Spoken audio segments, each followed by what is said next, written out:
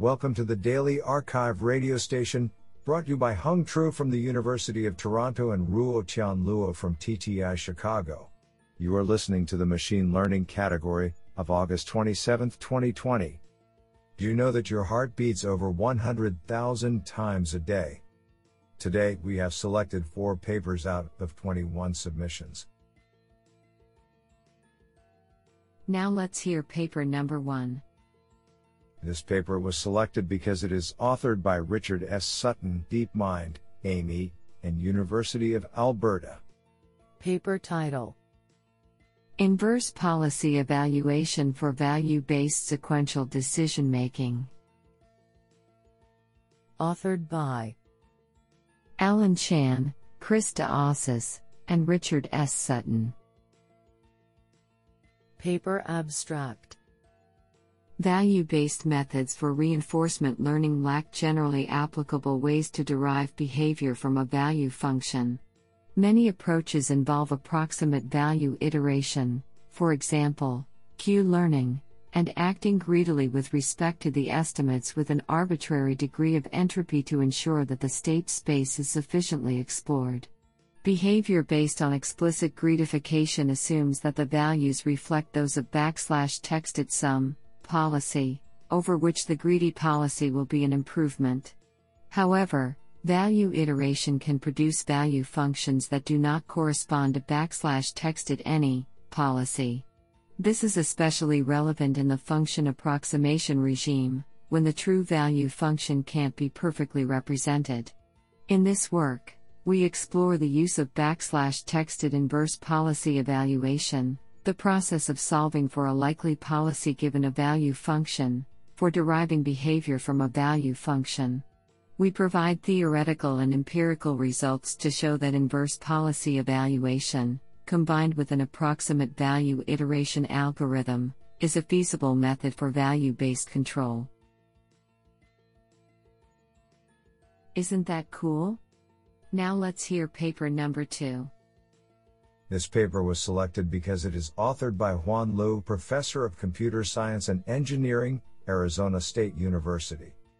Paper title: CAN, a causal adversarial network for learning observational and interventional distributions.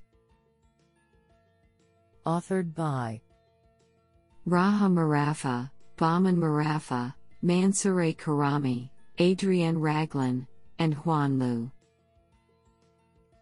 Paper abstract: We propose a generative causal adversarial network, CAN, for learning and sampling from observational, conditional, and interventional distributions. In contrast to the existing causal GAN, which requires the causal graph for the labels to be given, our proposed framework learns the causal relations from the data and generates samples accordingly. In addition to the relationships between labels, our model also learns the label pixel and pixel-pixel dependencies and incorporate them in sample generation. The proposed CAN comprises a twofold process, namely Label Generation Network, LGN, and Conditional Image Generation Network, CIGN. The LGN is a novel GAN architecture which learns and samples from the causal graph over multi-categorical labels.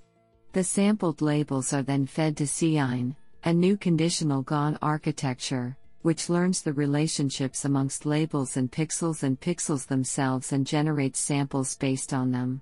This framework additionally provides an intervention mechanism which enables the model to generate samples from interventional distributions. We quantitatively and qualitatively assess the performance of CAN and empirically show that our model is able to generate both interventional and observational samples without having access to the causal graph for the application of phase generation on CelebA data. Isn't that cool? Now let's hear paper number 3. This paper was selected because it is authored by Michael W. Mahoney, Professor of Statistics, UC Berkeley. Paper title: Benchmarking Semi-Supervised Federated Learning. Authored by Zhengming Zhang, Zebai Yao, Yaqing Yang, Yuchen Yan, Joseph E. Gonzalez, and Michael W. Mahoney. Paper abstract. Federated learning promises to use the computational power of edge devices while maintaining user data privacy. Current frameworks, however, typically make the unrealistic assumption that the data stored on user devices come with ground truth labels, while the server has no data. In this work, we consider the more realistic scenario where the users have only unlabeled data and the server has a limited amount of labeled data. In this semi-supervised federated learning (SSFL) setting, the data distribution can be non-EID, in the sense of different distributions of classes at different users.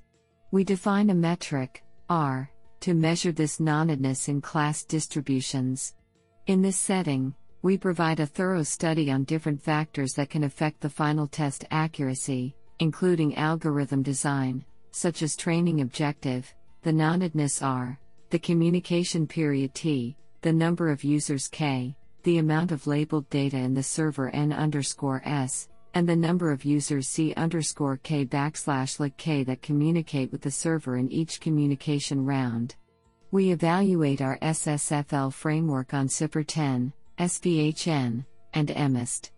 Overall, we find that a simple consistency loss-based method, along with group normalization, achieves better generalization performance, even compared to previous supervised federated learning settings. Furthermore, we propose a novel grouping-based model average method to improve convergence efficiency, and we show that this can boost performance by up to 10.79% on EMIST, compared to the non-grouping-based method. What an interesting paper. Now let's hear paper number 4. This paper was selected because it is authored by Deniz Erdogmas, Professor of IKI, Northeastern University.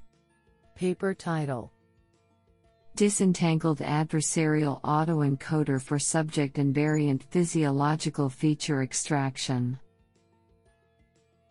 Authored by Mohan, Ozan Ozdnisi, Yi Wang, Toshiaki Koike Akino, and Deniz Erdogmas. Paper abstract. Recent developments in biosignal processing have enabled users to exploit their physiological status for manipulating devices in a reliable and safe manner. One major challenge of physiological sensing lies in the variability of biosignals across different users and tasks. To address this issue, we propose an adversarial feature extractor for transfer learning to exploit disentangled universal representations. We consider the trade-off between task-relevant features and user-discriminative information by introducing additional adversary and nuisance networks in order to manipulate the latent representation such that the learned feature extractor is applicable to unknown users and various tasks. Results on cross-subject transfer evaluations exhibit the benefits of the proposed framework, with up to 8.8% improvement in average accuracy of classification, and demonstrate adaptability to a broader range of subjects. I think this is a cool paper. What do you think?